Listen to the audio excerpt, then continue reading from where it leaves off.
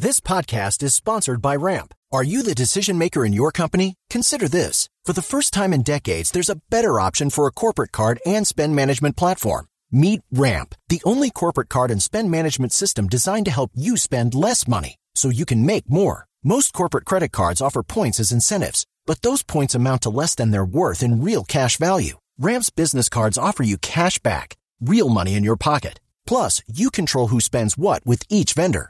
And Ramp's software collects and verifies receipts automatically, which means you'll stop wasteful spending and close your books in hours instead of days. Businesses that use Ramp add up to 5% to their bottom line the first year.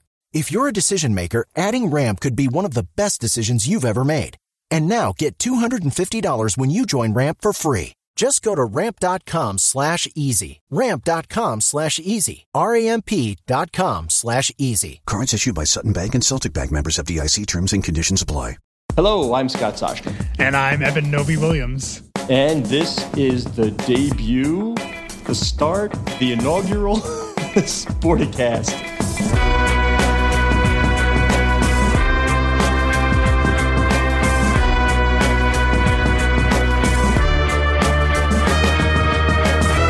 We are back at one. Yeah, what is that song? Would take me down to, I don't know, one, and we start. I don't know what it is. Surprise, guys. We're now a music podcast. Yeah, well, we always went all over the place, but you and I, but it feels good to be back. It does. We went from the Bloomberg Business of Sports podcast. Now we are Sporticast. It's the flagship show in the Sportico, what will be the podcast network. A bunch of our colleagues are going to join us in the coming weeks and months, and we'll have a bunch of offerings for you in the podcast world. Yeah, this is exciting, Scott. And for all the listeners out there, first of all, thanks for joining us on the new spot. And second of all, let us know how you're feeling about things. Scott and I are going to be trying out some new things, trying out guests, things like that. But we're going to be pretty flexible in the beginning. So if there's things you hear that you like, things that you hear that you don't like, let us know, and we will try to tailor the show to be exactly what y'all are looking for. Well, did you just flash a y'all? I did. Where did that come from? I'm trying to, I have a new persona now because it's a new show. You've been doing too much college football. Y'all is part of your lexicon now. But some things will be constant, though, Evan, and this is not up for discussion. I will discuss my son's youth hockey. That good weekend, 4-0 this past weekend. I'm not really supposed to mention where we played or anything like that, so I won't, due to some COVID restrictions. But we had some fun. And I will also maintain the fact that the underscore in your Twitter handle is egregious. Never should have been done in the first place and should be changed even at this point. There we go. So we've settled back into our old routines. And to that feels like a good time to transition to sports business. Yeah, we had a big day earlier in the week. We had a bunch of luminaries in the basketball world discussing our NBA evaluations done by Peter Schwartz. I'm just going to read off the folks who took part in our event because it's that good. Adam Silver, the commissioner of the league, Steve Ballmer, Clippers owner, Wick Grossbeck, owner of the Celtics, Mark Lassery, owner of the Bucks, Ted Leonsis, owner of the Wizards, Michelle Roberts, head of the Players Association, and two bankers, of course, Don Cornwell over at PJT and Lyle A's of Virence Capital. What an insane discussion we had about all things valuation and business of basketball. Yeah, I want to ask you what your takeaways were, but first I want to kind of highlight the valuations, that Peter Schwartz did. For folks who haven't seen them, I recommend you check them out at Sportico.com. But for some big top-line numbers, the most valuable franchise in the NBA, the New York Knicks, valued at $5.42 billion. The least valuable, the Pelicans, $1.35 billion. The median franchise, the Portland Trailblazers, they're number 15. They're at $1.91 billion. And the average franchise, $2.4 billion. Pretty incredible numbers. It's funny. I was thinking, Scott, if you remember this back in 2014, when the Milwaukee Bucks were sold to Mark Lassery and Wes Edens, then an NBA record $550 million. I remember you and I looking at each other and thinking, wow, that's a lot of money. They're really making a risky bet on the NBA and its future. That franchise is now worth over $1.8 billion. So it's clear that Lassery and Edens have knew something or have turned out to have made a great investment. But it's pretty wild to see the NBA valuation soar this much this quickly. Yeah, well, one of the things Peter really highlights is that the teams aren't just teams anymore. The mom and pop operation. I love it, and I always go back to this scene because it's so perfect. There's a Simpsons scene where, I don't know if it's Homer or somebody's walking into the hardware store, and the huge sign says Mom and Pop Hardware. And then there's a teeny sign next to the door when you walk in, and you either see it or you don't. They don't really highlight it. You either see it or you don't. And it says a division of Global Dominance, Inc. Mm-hmm. That's what this is. The teams are the hub around which all the other businesses, whether it be media, whether it be real estate, whether it be an incubator, they're just hubs around which these other businesses can circle. So some of the teams are getting to the point where maybe the value of the outside interests will eclipse the teams themselves, but the popularity of the team itself will always be sort of that anchor tenant. Yeah, we can toss out some examples there. Monumental Sports in Washington feels like a great example, right? They have NHL franchise, NBA franchise, a W franchise, a few other development teams, esports. They own a chunk of their media network. The RSN, they have, yep. Real estate holdings, obviously, of course. They're doing, investing across other sports technology platforms. What was it that Ted said, to put it in the business terms? He said, Monumental is Alphabet. The Wizards are Google. Exactly. Yeah. I mean, that a really much bigger the picture. company with a very public facing thing that is kind of the anchor to it. And another great example, the second most valuable team in the league, according to Peter, the Golden State Warriors, just from the real estate that they're building in San Francisco, their non, direct team related revenue is kind of soaring through the roof just because they have their own venue. It's brand new. It has a lot of suites. It has a lot of kind of high premium tickets and high premium seating when you can sell those again. And that's going to be tremendously valuable for them. Yeah, the pent-up demand. You just feel it, don't you? When sports and entertainment returns, the rush of these crowds to get back to it, when they do feel safe going back into arenas. I mean, it is palpable. You do know that fans are just waiting to get back into these buildings. Yeah, I'm really curious about that because we've seen, at least right now, and granted, the vaccine rollout is very premature. It's in early stages. So, people don't have the vaccine. Sports fans largely don't. But the teams that have allowed sports fans to come in, right? The Arizona Coyotes are a perfect example. They're allowing about 3,000 fans per game right now. They haven't hit that capacity yet in any of their first 2 or 3 home games. We saw it in college football a lot. The teams that have limited capacity have not yet really been able to really sell out that limited capacity. Eben, I have a great idea. Yeah. Who's getting vaccinated first? We have like healthcare workers, teachers. Yep. And folks over a certain age. I think it was reduced to 65 to get it quicker. Those should be the first crowds we see. Could you imagine 20,000 octogenarians packing Madison Square Garden to cheer for the Knicks? Well, the Arizona Coyotes feel like location-wise, they're in a pretty good place to try that. We'll send our very own Barry Bloom. He fits in all our demos.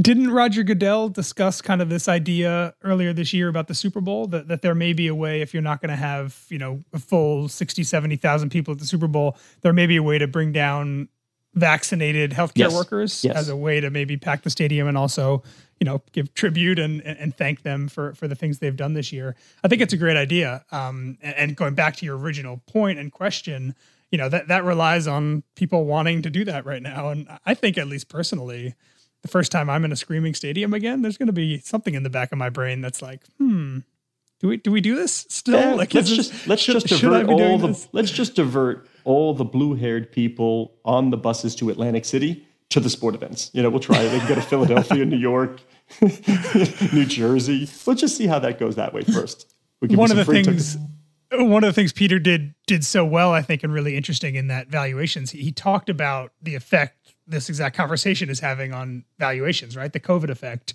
And it was a bit smaller, I think, than a lot of people would have guessed. About 2% was what he said the valuation ding for these franchises was because of COVID. But not just in the theoretical either. I mean, we had a real life example of Jim Pallotta dumping his LP stake in the Celtics, and it was purchased by Steve Pagliuca, one of the partners there already. And there was very little, if any, COVID discount based on our valuation. And Adam said as much, Adam Silver. He said, we're going to get past this. So people know that the full faith and credit of all the revenue streams of the NBA will return once people can get back in the building. But speaking of vaccinations, I mean, that's another thing I took away, that there are discussions going on right now between the NBA and I would think the Biden team about getting players vaccinated as a public service announcement. Because certain aspects, Black Americans maybe don't trust vaccines, Adam said, and maybe if they could see LeBron James and Steph Curry, Kareem Abdul-Jabbar got his publicly.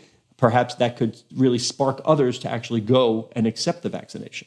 Yeah, it's a really interesting question. And, there's a very cynical way to look at that, right? Which is like, oh, of course they want to get the vaccine because it's going to help their business tremendously. But yeah, certainly there's power that these sports leagues have. I think that you can maybe draw a line between that and also what they did during, election, the fact that they were opening their doors to voting, just kind of bringing, ideas and, opening that up to, people that for whom when they see that message actually may impact their decision-making. I think that's actually fairly powerful. We'll see. It's Roger Goodell has been very adamant. NFL players are not going to cut the line. We will not. That's the message. You have to understand the message. We won't jump the line. Exactly. And I would imagine that maybe behind the scenes, the NFL is also thinking about the same stuff Adam is, because if it does a public good and also helps, the business tremendously, I think there's always going to be people exploring those options. Let's talk about the NFL for a moment, by the way. Yeah. Evan, the NFL, early on, it did not look as if they would complete a season. They had a big outbreak in almost immediately, and here we are in the championship games. This is really one heck of a job that the NFL has done getting to this point. Man, I hear your phone ringing there, buddy. Oh, you do? Yeah. It's on vibrate. It's all good. It's on the table next to the microphone. The NFL, it's a testament, I think, in some ways to the protocols that they put in place. And a lot of people love to criticize the NFL. Let's remember, I don't believe they canceled a single game, right? The NHL season is a week old. They've already canceled a handful of games. Same with the NBA season. College football canceled, I don't remember the final tally, but like 160 games during the year. The NFL had to postpone a few of them. They moved the schedule around a little. They played every single game. And so far in the playoffs, they've been able to play every single game. So absolutely, kudos to the league. They have, some advantages in that they play once a week, which makes things a little easier than baseball, hockey, and basketball. Outdoors certainly helps as well. They're doing the genomic sequence testing, which I actually think is going to be a pretty interesting, they're essentially doing a longitudinal study across 32 cities about, specific strains of vaccine, how they transfer. If you hear Dr. Sills, who's the NFL doctor, talk about what they're doing, he knows, and the NFL knows when player X tests positive, he knows if he got it because he was in contact with, the strength coach, because which they know the strain, Yep. Or they know if player X got it in their own community because it's a totally different strain than what someone else in the building may have caught in the past. So certainly the NFL, they have the money, right? They're a good example of a private business that has a lot of cash and is willing to spend a lot of that cash to make sure that its employees are healthy and able to continue working. What do they say when you're selling a house? You have to spend money to make money? Exactly, that's where we are now in the professional sports league. You have to be willing to spend money. And Joe Lacob has said he's willing to spend money on getting fans tested, rapid tests going into the building. Yeah, it's funny you bring that up because, the Buffalo Bills have had fans at their stadium for their 2 home playoff games. The way they did it is they added a surcharge to the ticket. They made everybody go to the stadium on Wednesday or Thursday and get tested. It does sound very similar to the plan that the Warriors suggested a number of months ago, which essentially said they would test everybody that was going to come in the door. The city of San Francisco, I believe their public health board essentially rejected the plan, said that it was too risky. So we are certainly seeing, and this is going to be a trend, I think, over the next few months, the difference in the way that local government is approaching what sports teams are allowed to do is going to continue to be a big deal, I think, as we move deeper into both the hockey and the NBA seasons. Well, allow me to play promotion, man, but we do have a Sportico Live virtual event next week with Arctos Sports Partners on the return of fans to the arenas. And one of the people we have is Dr. Celine Gounder, who is a member of Biden's task force of COVID. And we have some team owners, we'll have some team executives. We have Jerome Pickett of Clear. And it's going to be an interesting discussion on the public health side versus the sports side versus the solution side. How do we all work together to get what the optimal result, which is, of course, people back in the building safely. Of course. And the legacy here may end up being, and Ted Leonsis mentioned this yesterday, that, the reliance that teams have on in-game ticketing, right? Which is depending on the team, depending on the sport, it could be 50%, it could be a little higher. Every team is looking for ways to minimize that reliance, right? There's only so many people that can come to a game already. And the pool of fans out there that you can get to interact with your sport is almost unlimited. So if there's ways to kind of find more revenue streams that tap into those people without being so reliant on in-person fans, especially if they don't come back in droves like some people are expecting them to, that's going to be a big trend across all sports. Well, people better come back in droves to this podcast, the Sporticast. Eben Novy-Williams, Scott Soshnick back, episode numero uno. Excited to be back.